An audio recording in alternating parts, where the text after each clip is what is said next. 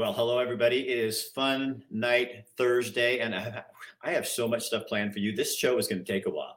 We got lots of studio guests tonight. We have lots of sponsors. Oh, and I have an audience of one. Now, that shows how big I am. I have a friend in the audience today from Oregon, but now he's a Montanan. It's kind of a cool thing to do. It's happening all over the country. If you guys are watching right now, share this on your page as we're going. Our sponsors tonight are Compton Family Wines, and guess what? They're harvesting the grapes. So we're going to be showing some pictures of that and heading to Tabitha and Philomath at their winery. We're also going to talk with we're not going to talk with Cristiano Family Dentistry, but they are one of our sponsors every night. Dr. Michael Bratlin, where your vaccination status doesn't matter. That's your choice. What he does is wants to treat and make sure that your gums and your mouth is healthy. That's all he cares about. And our other sponsor is BS Free MD, a couple of doctors out of Sweet Home, Oregon, who started a podcast, and they do really cool things. And tonight, they're going to tell you about a podcast they're doing on a guy who says that plants are out to kill you. So he only eats meat, no vegetables. So when your mom said, did you eat your vegetables? If you asked this doctor, he'd say, don't eat them. So they're going to tell you about that podcast, and then you'll have to watch the podcast to see it. And Base and Tackle Rob is here, and he and I are going to tackle a couple of issues I've written down. What we do is kind of political satire, and you'll get used to it, or you'll leave. It's whatever you want to do. And Bill London joins us. And I don't know what's going on with that guy, but every week, he's got more and more news. So he's like I got a 17-minute news segment, and I watched parts of it, and you're going to love it. So let's start with the one person who's not going to be here, Dr. Bratlin, and then we'll get right into our show. It's Dr. Michael Bratlin from Chris Dental. Just because we live in Oregon doesn't mean we have to accept this crazy left-wing ideology the rest of our lives. We don't have to succumb to CRT, gender identity indoctrination, out-of-control homelessness, crime, and so on. We can actually make a change, and it starts with the next election. Right now, it is our responsibility to make sure that those who share our same values are elected in November. Make sure you and everyone that you know actually votes. We can and will take back Oregon. Well, and Rob and I are going to talk about that tonight. Can Oregon take back Oregon? So who should we go to first? I think the big thing happened in downtown Springfield. So Kim Stark, she knows how to work things. I worked with her for a long time. And so she found the newest business to go in down there. You guys know that downtown Springfield is the place to be, right? I mean, that's where everybody's locating. There's all kinds of new places. Tavern on Main. Planktown's been there for a while, but they're one of the big hitters down there. You got the Washburn Cafe. You got a new wine shop, the wine tasting. Well, down across the street from Planktown is a new place that Kim discovered, and she took her family down there. It's not even open yet, and they're eating pie. What is that all about, Kim? Yeah. So first off, I did not discover this. I will give Dave the credit because you told me to reach out to Dave, who told me about a new business coming in. And number two, I did not bring them for the pie, Rick. I want to eat the pie. I'm going to be eating it myself. So what's the name of the place? Well, what's the name of the place? Okay. So we are at Marion over here. This is Carrie, the owner, and I don't want to give away her glory because she's the big wig here.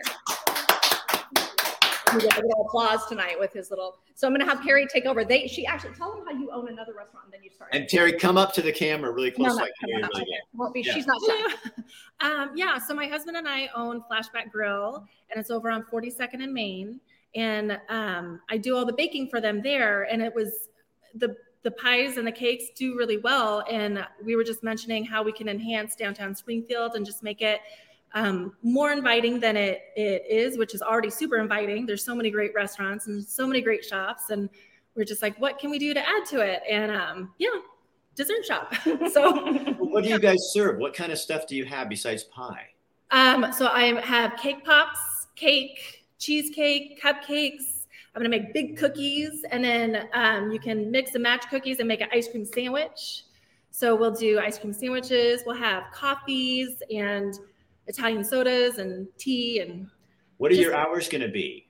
So it's going to be from noon to 9 o'clock every day. So You'll be able to go out to dinner and then just continue the date and go out for dessert afterwards. See, that's exactly what Dave Lovell and his business partners have wanted, is a dessert place downtown. So people can go to Planktown, and they have good desserts too. But sometimes you like to spread it around. You know what I mean? So somebody could come in there and get, but staying open till 9, there's so many places that just, you know, they do a daytime thing, and you can't, most of us don't go out during the day. We're going out at night, you know, and that's crazy. Well, that is, now what's the name of the place of your? It's called Main Street Sweets. It's very easy to think of, like, oh, I want a sweet, I'm on Main Street, there you go. But yeah, we're from noon to 9, and then that way we don't cut into any of the businesses around us that are also serving coffee. So next door we have Lovely, which is really, really good, and across the street we have Washburn Cafe, and they both are open in the mornings and close in the afternoon. We'll be open at noon, and that way we're not taking away from anyone, we're just adding. Yeah. So what kind of coffee are you serving? We'll have lattes, mochas, just your black coffee. We'll have tea and chai and, you know, Italian sodas. Are you excited? I'm really excited. I'm really ready to be open. I'm just waiting on the green light from Lane County. We have all the paperwork in. It just takes a matter of them being like, okay, go ahead. You know, so yeah, it's making me really, really anxious. Everything's basically ready. I would love to start baking and selling things. So I think people are going to think this and ask this. So, you know, we're kind of, well, it depends on who you listen to. If you listen to the president, we're not, but we're kind of like in a recession. Is that kind of scary to start a business at this time? Sure is. Yeah, definitely. Yeah, it's hard because my husband and I will hear of all these great places that are shutting down, and like places that we love. And it's really hard when you're hearing of local places, especially where you're just like, guys, come on and support local. And here they are shutting down. And then many times I'm thinking, what am I doing opening up a place when everyone else is shutting down? But I'm hoping that it'll add to things, like bring joy and add to things. That's what I want to do. I think it's really gutsy and amazing and I think it's awesome. I mean, but I think, you know what, this is also, I think what people don't understand is in hard times like that, it's also a really good time for people to push in. People always want to pull back, but it's like you push in. Yeah. And would you let Kim and us know when you officially open, and we'll put something out to let you know? Yes. Stop it, Kim. Stop it. What's in this coconut? This is a black bottom coconut cream. It's one of the biggest sellers. I go through about, I think, 8 of these a week, but it's dark chocolate ganache on the bottom and then coconut cream on top. I mean, yum. Yes, I've tried it. It is delicious. You know, Kim, the look on your face is like, nanner. Look at what we get. And the kids heard cake pops. You should have seen their faces when they heard that one. They're like, wait, what did she just say? Kim's going to drive home and go, you know, kids, maybe my segment on Rick's show should always be about food. And I mean, I'm thinking there's a trend here happening. And how fun is this too? It's also, she was talking about, she's nervous, but this is what people are looking for. Yeah. I mean, they all, Tom, not fair. They all want some fun dessert place to go to, or just some fun place to hang out. I think it's awesome. Well, and you know, because you've got the help me, the brew house. Planktown. Public house, where I go, like every time I'm there, I go there. I can't believe I can't remember their name, but you know, I am 63. Mm-hmm. So public house. And so people could go see what Kathy and I would honestly do. We'd go have a beer. Mm-hmm. We'd come over there, get some dessert. Then we go home and probably have dinner because we don't eat out a whole lot. But I mean, you could do the whole thing and you could just hang out through town. She's going to be really irritated when she finds out you just opened up. But not. I know she's going to be. You guys have to come back. And the other thing is the coffee later, like you were saying too, because other places close early, and some people they want that. You know, a lot of people like coffee in the afternoon. So yes, some people like to stay out past 8 o'clock. Well, good luck, and we wish you all the luck. And Kim, thank you. And I'll be looking for my pie. Yeah, I'll struggle through and eat some for you. All right, Kim, thank you. All right, see you later. All right, see, something new in Springfield. You find out from here in Montana. So there's also something new going on in Philomath. Oh, but you're not Philomath. What the hell are you doing here? Get out of here. There she is. Oh, hi.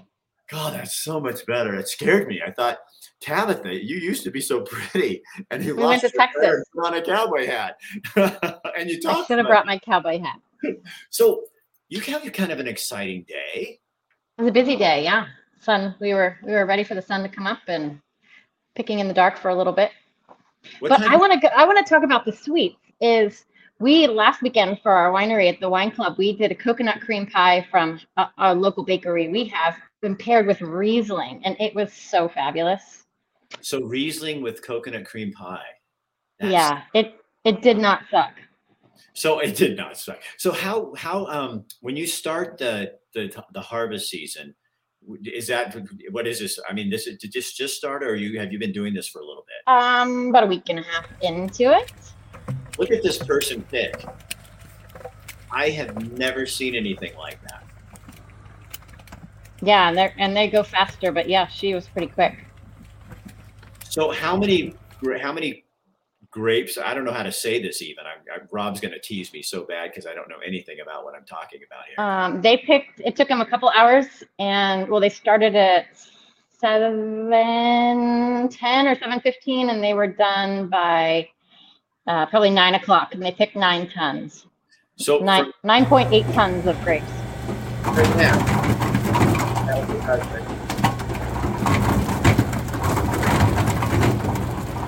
So then we brought it to the winery, and then we're putting so it's a white wine, so it's pressed. Putting it in the conveyor belt, and then it's going up into the press. And so then what happens from there? It goes into the press that's in the back there, and then we pump it into the winery, into a tank where it ferments. Okay, so here's this woman out there that was talking to us, and so be quiet because she needs her say. Hold on. It's a gorgeous fall morning. We had a crew picking Pinot Gris. So Pinot Gris is a blush grape. The skin has color, but the flesh does not. So typically a white wine that you just throw in the press right away. So it's like a white, but we also ferment it on the skins sometimes too to get some color. And the crew that was picking this morning, they said the fruit looked great, but also they enjoyed picking the vines because our lambs come through and cleaned off the lower portion where the the leaves were there. And so they cleaned it all up, so it was really easy for them to pick. So they're enjoying the fact that it's a clean, easy, fast pick for them because they get paid per bucket. So your lambs make it easier for your employees. Look how everything, that's kind of what regenerative farming is all about, right? Everything kind of has a place and a way to do things. Yeah, when we're new into regenerative farming. I heard a good podcast recently that says, leave the farm better than you found it. So I feel like we're doing that, but there's always projects, but anytime there is with farming. But we kind of bumped into the fact that we had a crew come out and do about 5 acres of leaf pulling, which we talked about a while ago, how they just clean up the leaves and expose the grapes so the sun can get to it. But the lambs, we inadvertently threw them out on a section of Pinot Gris that we're going to take the vines out. And they weren't eating the grapes. So we just kind of learned that we could throw them out there. They'll eat the leaves, and they're too small. They're short, so they weren't actually damaging the grapes. So then we threw them in the section that we hadn't had a crew come in. So yeah, it'll be nice next year to just throw them out there and save money and not have the expense of a crew coming out to do that. So is that kind of fun as you're experimenting and learning new things, better ways of doing it? Because not a lot of people do regenerative farming. I mean, it's becoming more popular, but it's not the thing yet. Yeah, I mean, anytime you can save money and have you're feeding something that you're not having to add other food to. But yeah, simplifying. It's awesome. Well, it was fun to realize that for sure. Well, plus they poop. So you're fertilizing. You're fertilizing your grapes at the same time. I mean, let's be real here. Yeah. So I have some samples. This was a Pinot Gris up close. So it's very much a dark grape. And Pinot means cone. So they're shaped like a pine cone. Really? This is Pinot Noir. Oh my gosh. Yeah. That's a Pinot. And then this was actually, this little section is Pinot Gris. So Pinot tends to mutate. So this is actually a mutation of, of Pinot Gris and Pinot Blanc. So it's kind of cool that you get to see these sort of there. That's How better. Does it do that? They just interbreed or something, or somebody? Yeah, they mutate on the vine. So to set in a clone, you have to. Matt's much better at officially saying it, but yeah, you have to graft it to get those different Pinot Noir clones. But so were the grapes you were showing us outside? Were those were Pinot Noir or those are Pinot Gris? That was Pinot Gris. That was the white. So when you leave the skin on it, that's the Ramato. Is that right? Correct. Yeah. Okay, because we bought the Ramato and it's more like a rosé color, but it's still like a Pinot Gris too. This one.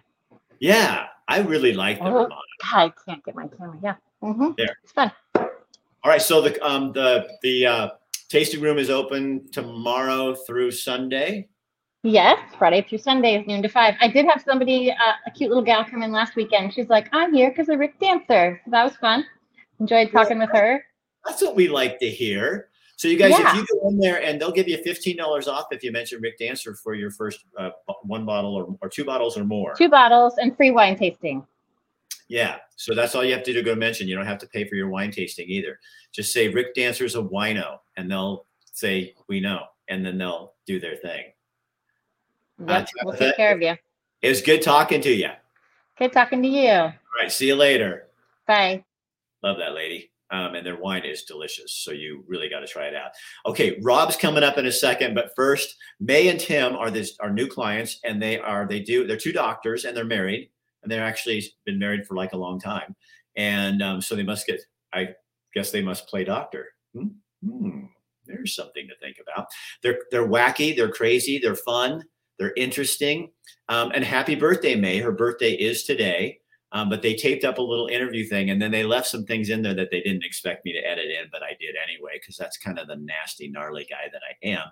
And but they have a podcast that goes online every Thursday. So what they're doing is every week they're going to be here to promote that podcast and let you know to go over on Spotify, Apple, whatever it is, and look up BS, like bullshit, BS Free MD. And they do all kinds of topics. And this week they'll tell you what their topic is all about, but it all has to do with the meat. Deep and get into the meat of the matter.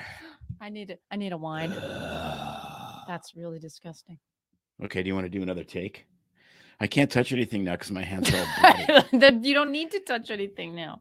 Okay. I've got bloody hands. Another take, and we can send this to Rick, and he can play with it however he wants already. Play with it however he wants. Same thing, basically. Yes, we are putty in your hands. All right. Hi, Rick. Thanks for having us back again this week. I'm just going to say shout out to October 13th, the middle of the month. Yay, it's my birthday today. And we're still doing our Sober October. Tim's hanging in there pretty well. I'm along for the ride, although I don't know how long it'll last. Well, it is your birthday, so maybe you'll have to slip up. But hey, I don't care. I'll make you drink. I'll never tell. But we are super excited for the episode that's dropped today. Yes, I have been fangirling out on this guy for a while. I call him the original carnivore MD, although he goes by the plant-free MD, Dr. Anthony Chaffee. The interview with him is amazing, and he is exclusively carnivore. Yes. In this episode, we dig down very deep and get to the meat of the matter. You just had to do that for everybody to He's going loco without his wine. No, I'm just going carnivore. He's, as we like to say, if it has a face, it's delicious. So check that episode out on Spotify, iTunes, or your favorite podcast platform. All right. So again, that's called BS Free MD. During COVID, they got into some problems and trouble with the media gods. I can't imagine 2 doctors getting into trouble with the media gods talking about COVID. Can you? Or monkeypox, or there's a new one. What happened to monkeypox? It didn't stick. I saw online somebody said, hey, how come I don't hear anything more about monkeypox? I mean, it was like a big deal for so long. Killer hornets. I was hoping that the killer hornets would transmit the monkeypox, but unfortunately, it didn't. I'm very sad about that. But Fauci has now said there's going to be a twindemic this winter. Have you heard about that? He's calling it the twindemic. So what's it? Because I have a twin sister. Does that mean we're both going to get sick? You're both going to get the monkey wasps. Oh, I see. They throw feces before they sting you. Oh, I want Tabitha to come back. I want to know this Pinot Gris. We're talking about when they keep the skins on for a while. Does it give it is there more tannins? Is it change the flavor, or is it strictly an aesthetic thing? Do you know? Because you purchased some of it. Do you know if it changes the flavor really? Well, actually, Rob, with my great knowledge of wine, what it does. I don't know. The color a little bit. I know Grey Poupon. And the tannins. Don't I look darker with my tannins? Is this like a group?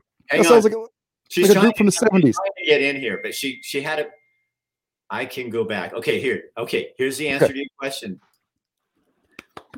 Hi. Okay. Yes. Yes, it does. It does give it more tannins. Okay. What would you compare it to? Is it comparable to something else? Does it start elevating to the flavor of another wine? Is it still kind of have that Pinot Gris thing going on, but just with a little extra dryness to it? Or what is it? What does it do?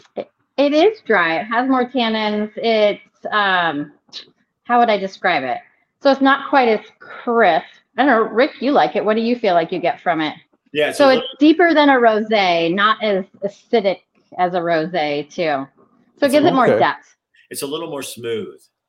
Yeah, Rick drinks rubbing alcohol mixed with Kool-Aid, so I don't know if he's necessarily the guy we want to be talking to. I disagree. He was here and he had a good palate. He liked some of my favorites. So I find it kind of like a mixture between an IPA and Coors Light. Oh Jesus! Now you're wrong. Where's the kill button? Where's the kill switch on this? Well, Tabitha, you said you went and you took a firearms class recently. Oh, yep. Good for you. Everybody keeps throwing firearms in my hands and wants me to shoot, and I don't feel comfortable at all. So I went and took my own class. It was a 3-hour private lesson, and I learned a lot. And the guy pretty much was like, you need to calm down and breathe. And I mean, I'm a good shot. I did do pretty well, but I was nervous about it. I think I need a lot more practice. Well, it's a perishable skill. Don't stop. You're on this journey. You're on this voyage right now. And you have, obviously now you have some base knowledge at the very least. It sounds like you perhaps have access to firearms.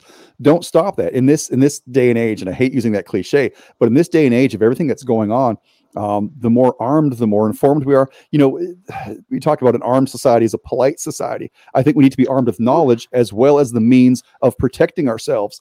And you're on a great first step to that.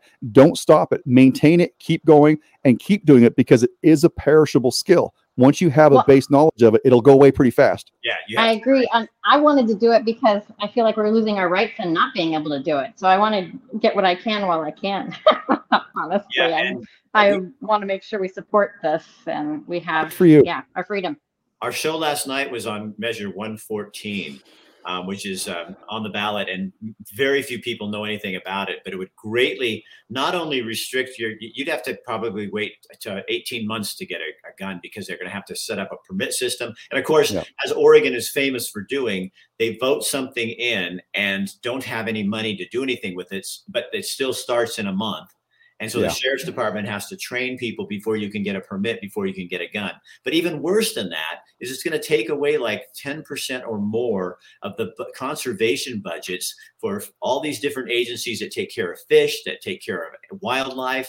So there's going to be, it's bigger. And then the group, I can't remember the name, the group, but it was something like a voice for everyone. Where the hell is my voice? This isn't a voice for this is a voice for everyone that doesn't want guns in society.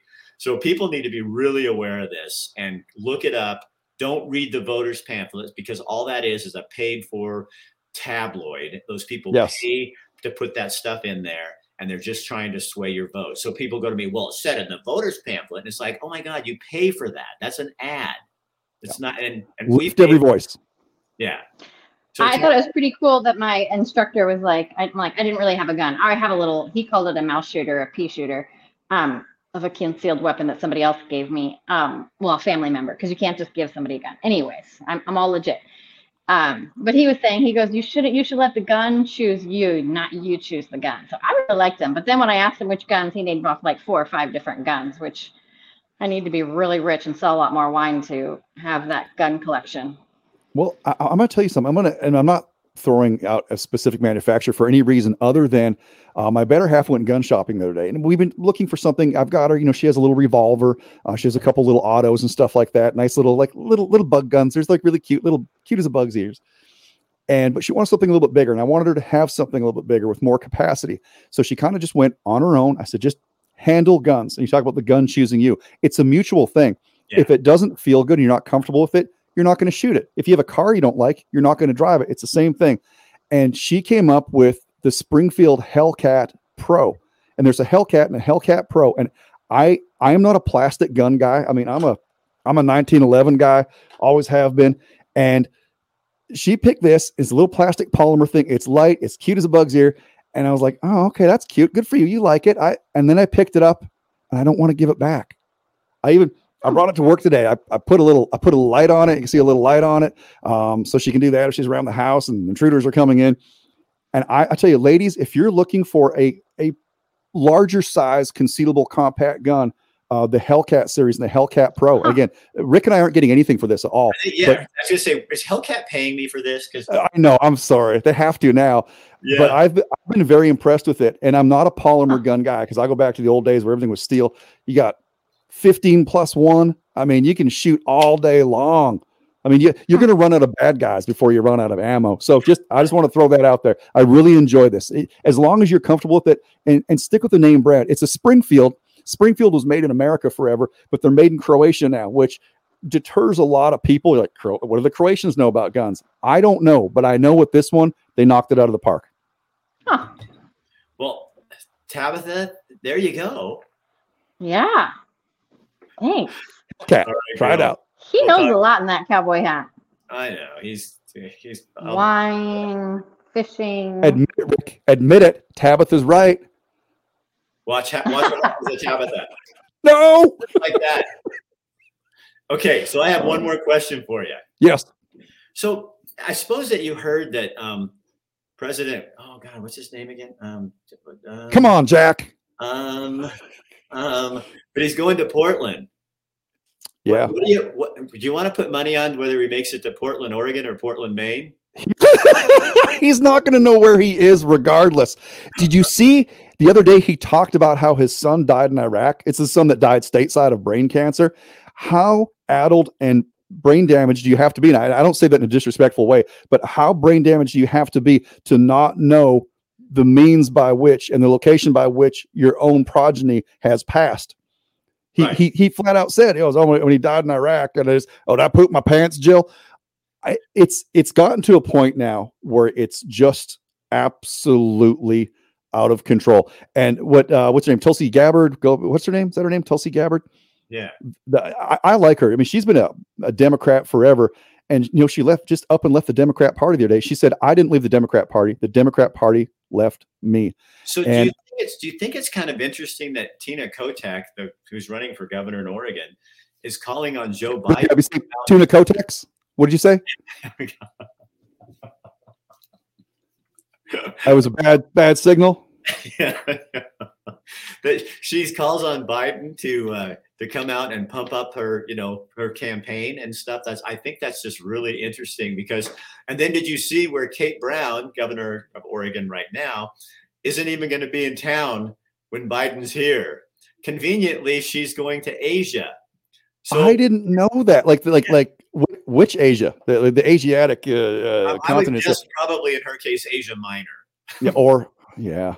Und Zabran is going to the Chinas or something for a while, maybe to do some sort of dirty dealings. Yes. Don't you think that's interesting that you're going, okay, so run as fast as you can, but it's like it gets crazier and crazier. But what do you have you've seen the numbers and I have Betsy Johnson's going to be on our show on Monday. Good friend of mine, and I know her numbers are slipping down, but I think what people don't understand is with all three of these people in the race, that's why you're seeing the numbers that you're seeing right now. I don't want to rock the boat. I don't want to cause any kind of, because it's not like me to do that, but I will be writing in my cat for governor. Your cat? My cat. Well, I think we all should. My cat has a voting record of never voting Democrat and never pushing anything controversial. My cat, ergo, is smarter than most Democratic voters. Sorry, y'all. I just made people mad, but it's true. Oh my gosh. Some people are, here we go. Look at Nicole, or is this Nicholas? Meow. Thank you. He's going, yes. So don't tell people what your name is what the name of your cat is, because they'll actually write it in, and we really need people in Oregon to vote. Miss Kitty. So do you think there's going to be a red wave in Oregon or just in the nation? I hate to answer this because I don't like the answer that I have to give. I am very concerned about improprieties.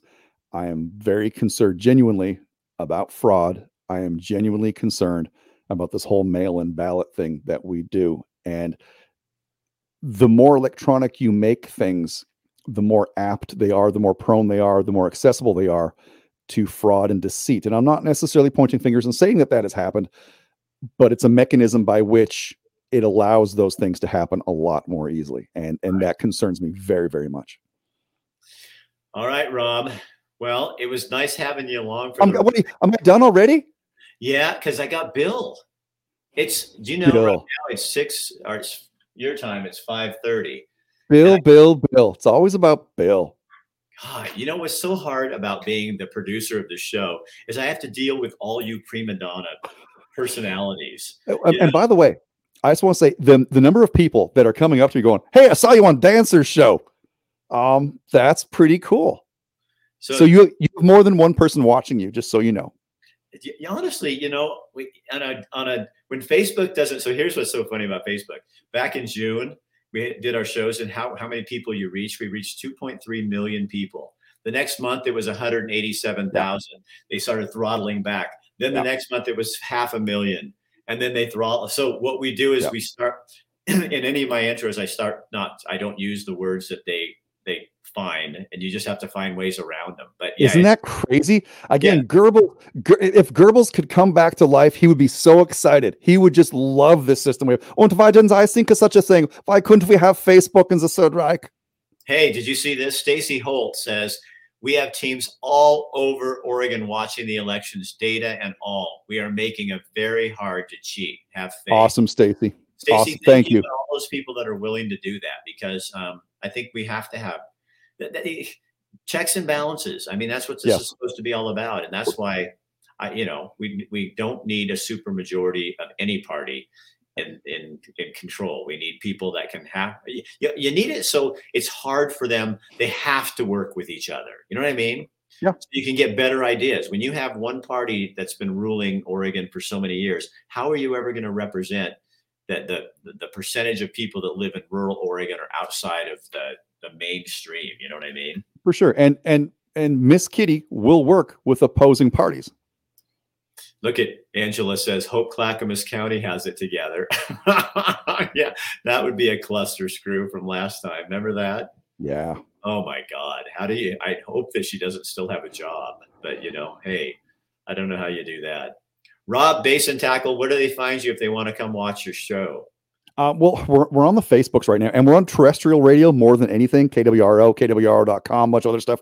And we're slowly morphing. So I don't know if you know this, but we are, as of October 31st, there will no longer be a Base and Tackle.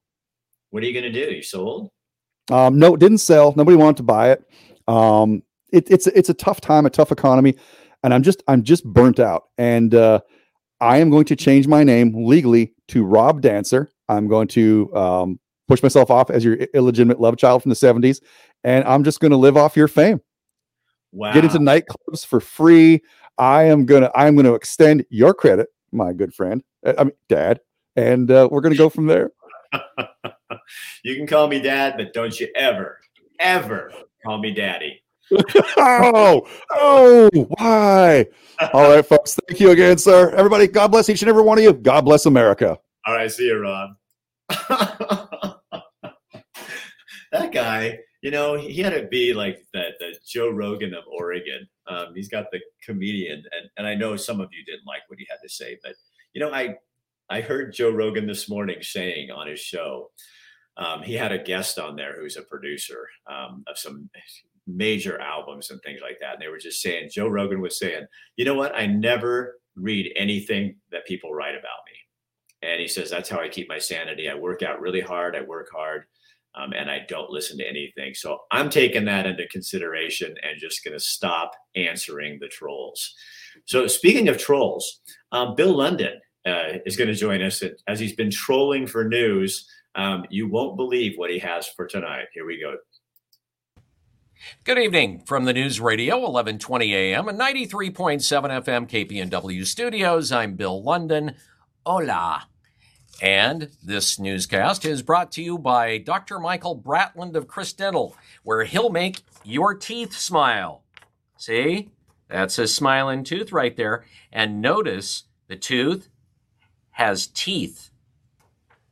And it makes you wonder, well, do those teeth have teeth? Sort of like holding two mirrors up to each other. It just seems to go on forever. All right, so the U.S. today authorized updated COVID-19 boosters for kids as young as 5. The CDC says they want to expand protection ahead of an expected winter wave.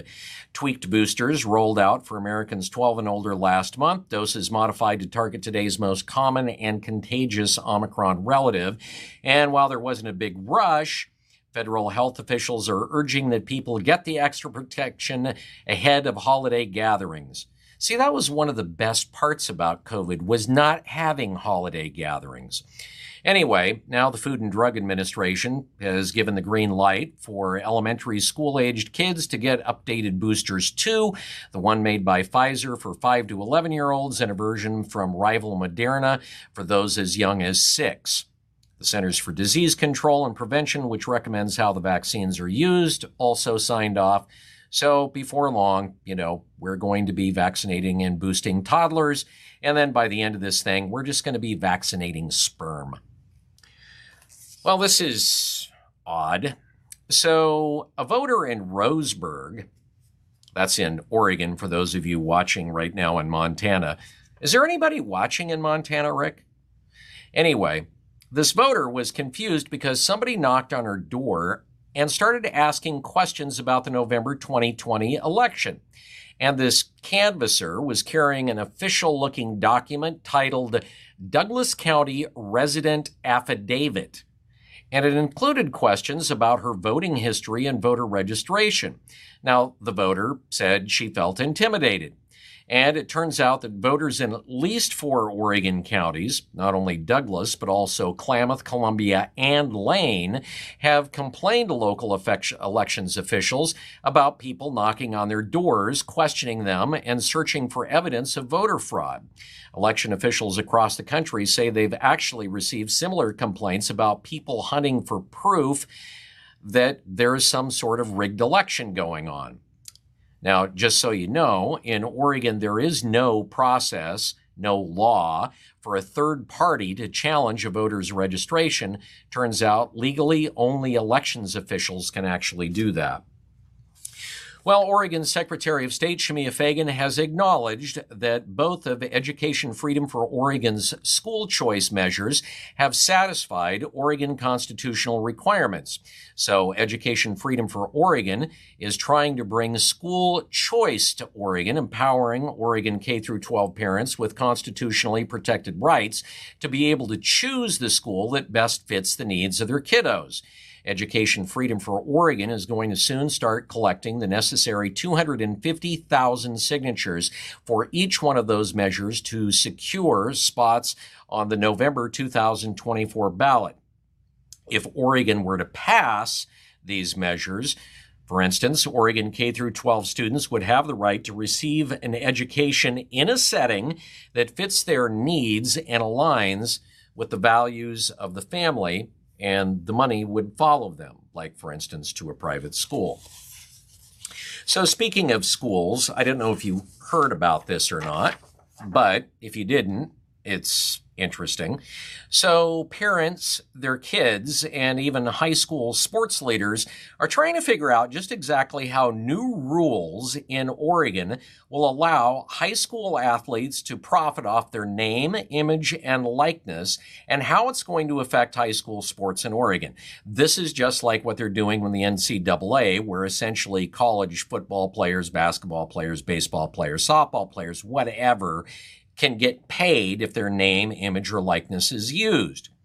The Oregon School Activities Association changed its rules, and they oversee all public school sports in Oregon, changed their rules officially Monday to allow high school athletes to profit off their own name, image, and likeness. So what are the rules?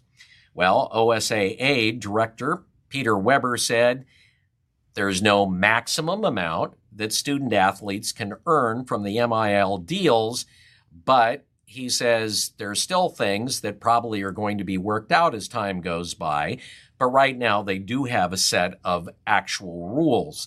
I guess the question here really is, How is this going to affect high school sports, and what does this really do legitimately to teams? We hear these things about how it builds sportsmanship and how it builds teamwork and the like. And you got a bunch of kids that are playing the line for, say, their star quarterback who's being paid $50,000, $60,000, $70,000, and they're not getting paid anything to protect them. Are they just going to go, okay, Mr. Hotshot, let's see how you do this if we just, miss a few blocks?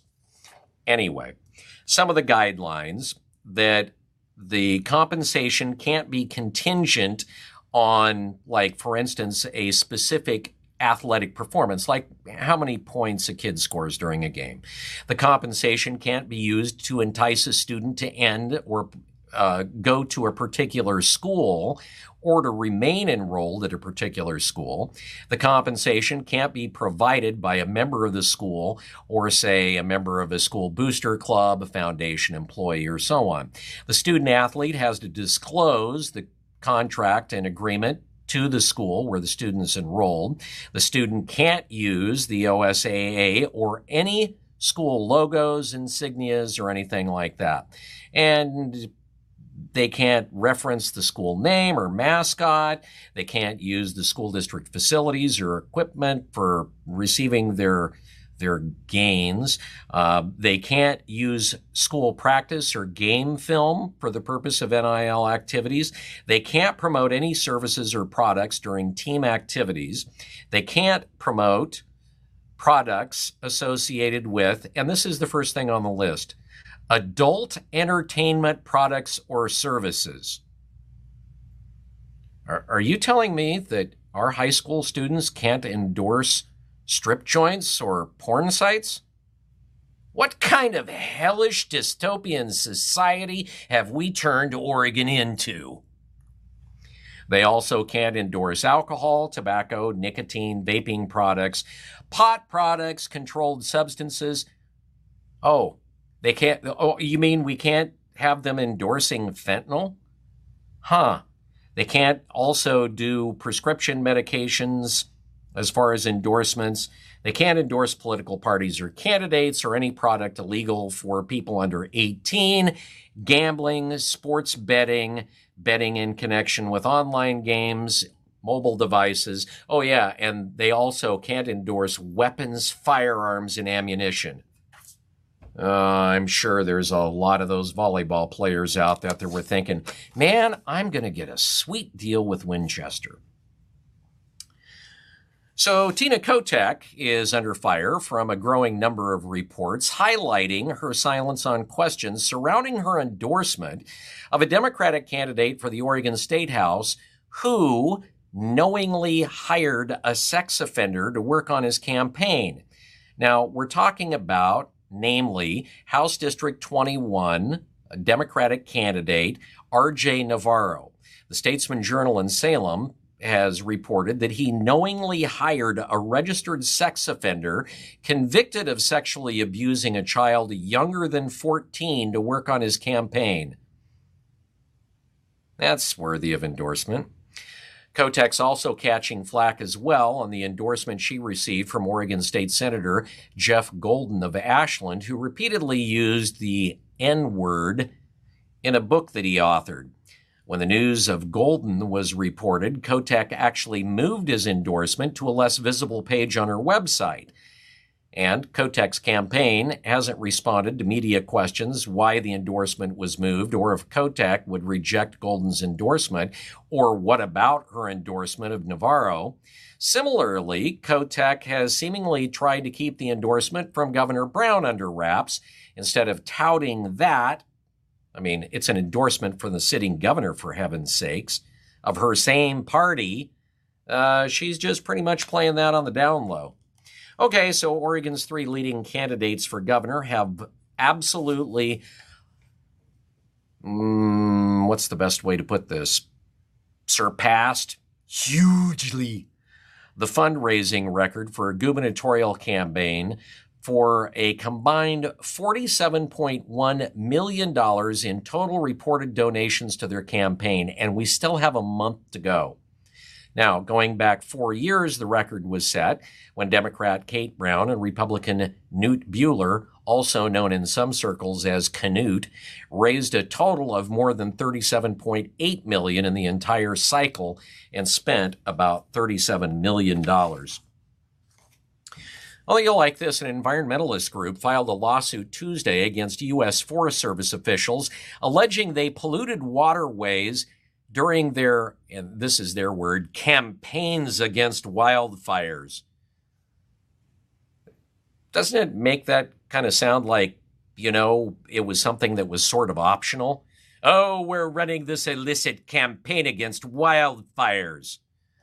Anyway, they say what they did was they inadvertently dropped large volumes of flame retardant into streams. Now, government data released earlier this month found that aircraft operated or contracted by the Forest Service between 2012 and 2019 may have dropped about 760,000 gallons of fire retardant near streams or into them and other waterways. The main ingredients, by the way, are inorganic fertilizers and salts that, according to the environmentalists, are harmful to fish and other aquatic species. The lawsuit, now, mind you, they're fighting wildfires, like huge wildfires. Can anybody say Holiday Farm fire, Archie Creek fire, Beachy Creek? Okay, you get the idea. Anyway, the lawsuit alleges the continued use of retardant from aircraft violates the Clean Water Act, and it requests a judge to make this type of, firefighting illegal. According to Andy Stahl, the Eugene-based group's executive director, and he is the director of Forest Service Employees for Environmental Ethics, he says it's simply too toxic at the levels used fighting fires. Now, Stahl has been fighting the use of chemical retardants on fires for years.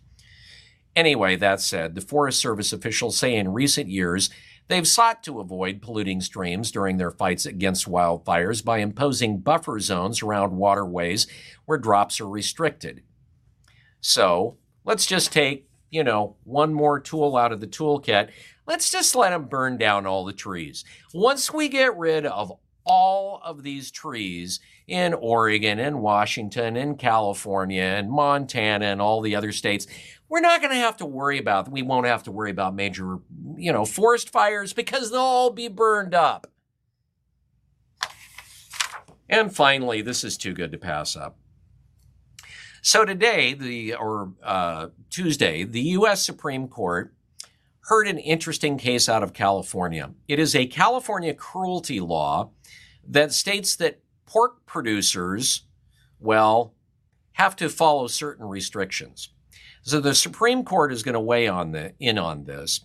And it's a supposed animal cruelty law that pork producers say will totally upend their industry and raise the cost of their products nationwide. Well, when has that ever stopped California? Anyway, the justices actually seem to have some concerns beyond bacon, which is really, really short-sighted in my view. Anyway, the pork producers say California's law requiring more space for breeding pigs will force the industry to expensively change its practices, even though pork is produced almost entirely outside of California. Now, the question for the High Court is whether the nation's most populous state has violated the U.S. Constitution in its law. And really, both the conservative and the liberal justices were asking about the fate of other state laws that impact other states. For instance, one of the justices, Brett Kavanaugh, asks, so what about a law that says you can't sell fruit in our state if it's produced, handled, or otherwise by people who are not in the country legally? Is that state law permissible? His colleague, Justice Elena Kagan, pointed to a law in the state where she grew up. She said, I understand New York has a law that says if you want to import firewood into the state, you have to use a certain kind of pesticide to make sure that various pests don't come in on the firewood. Would that be forbidden? Justice Amy Coney Barrett asked whether California, for instance, could pass a law barring pork from companies that don't require their employees to be vaccinated or from companies that don't fully fund gender-affirming surgery.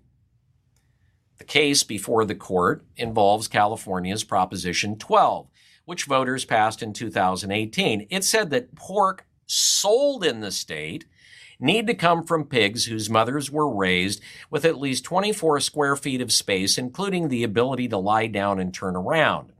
Two industry groups, Iowa-based National Pork Producers and the American Farm Bureau Federation, sued over the proposition. They say that Californians consume about 13% of the pork eaten in the U.S., but nearly 100% of it comes from hogs raised outside of the state, mostly the Midwest and North Carolina. The vast majority of sows, meanwhile, aren't raised under conditions that would meet Proposition 12 standards. Justice Ketanji Brown Jackson summed up the issue by saying, "To what extent does California get to control what Iowa does with respect to the housing of its pork?" The pork producers argue that 72% of farmers use individual pens for sows that don't allow them to turn around, and that even farmers who do house sows in larger group pens don't provide the space that California would require. They also say the way that the pork market works, with cuts of meat from various producers being combined for sale, it's likely all pork produced in the U.S. would have to meet California's standards regardless of where it's sold. So far, the lower courts sided with California and animal welfare groups that had supported the proposition, throwing out the pork producers' case. The Supreme Court, at least some of the justices, were sounding like the lower court should have done their job, Kavanaugh saying, and we can work out the details if necessary later. The law is yet to go into effect. Thank you, California, for making our life crappy for all of us. Thank you, California. You go, California. All right, Rick, time for you to get real. This Look at the News brought to you by Dr. Michael Bratland, Chris Dendel. He'll stick his hands in your mouth. Okay, so I wonder if California is like a common sense free zone. God, I mean, it's a pig pen. Oh my gosh. I bet you God is up there scratching his head going, I should have used the dolphin. I knew they were smarter. I should have used the dolphin. These humans just aren't living up to my standards. I mean, come on, people. We have to stop this stuff. This is absolutely ridiculous. And that group trying to stop the retardant from being used in the fires. What are you going to do? Well, we've got the whole, forest burning down. It's almost as if they don't want us to fight fires at all. Now, that couldn't be the case, could it? Have you guys heard the ironic thing that happened? Part of the problem with these fires is obviously, and the environmental community doesn't want to talk about it, but is mismanagement of the forest. We're not managing the forest properly. So when the fires in Oregon burned 2 years ago, the original rules were put in because of the spotted owl. It was to protect spotted owl habitat. You didn't want to go in and dig up, do any clearing or anything like that. Well, those fires destroyed. I can't remember the percentage, but it's a huge percentage of of what it destroyed was spotted owl habitat. So the very rules that they created to try to protect this spotted owl habitat actually ended up destroying it. Maybe we should step back and just go understand that we are in the business of managing forests. Maybe we shouldn't have started, but that would be the Native Americans. And then maybe we shouldn't have taken on that task either, but we've done it, and you can't just pull out now. We do have some folks on our show. At the end of the month, we're going to talk about fire suppression, and we're doing a lot of things with the timber industry because for some reason, the environmental community does not want to change its narrative and keep saying it's doing what it's doing to help with climate change. But the best sequestering unit in the world is trees. Trees keep carbon. They eat carbon. They manufacture. They get rid of it. And so we don't plant any more trees. And when they're dead, they put more carbon in the air. And when they burn, they put tons of carbon in the air. So your story doesn't line up. And the only reason you don't want to change your narrative is because of your ego. And in the meantime, the rest of us in Oregon, Washington, Idaho, California, Montana, Wyoming, we all suffer for it. So it's time people take back the message, and that's what we're going to try to do. I hope you enjoyed the show tonight. If you didn't, that's okay too. Share it on your page. Let other people know what's really going on. I love the nights we have Bill here. I learn so much, and then I laugh and smile because we are amazing creatures, and sometimes we're so ridiculous. All right, have a good weekend. I will be back Monday. Betsy Johnson will be joining us on Monday on our show. And then next week on Tuesday, Patrick Moore, who is one of the founders of Greenpeace, is going to be here and talk to us about how ridiculous the whole forest management, lack thereof, plan is when it comes to what we just talked about. He's a known expert. He's very controversial, and he's going to be joining us on Tuesday.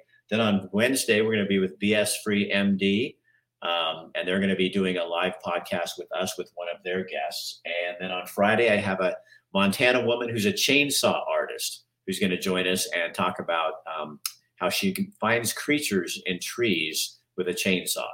All right. Have a good week. We'll see you our weekend, and we'll see you on Monday for Betsy Johnson. Good night.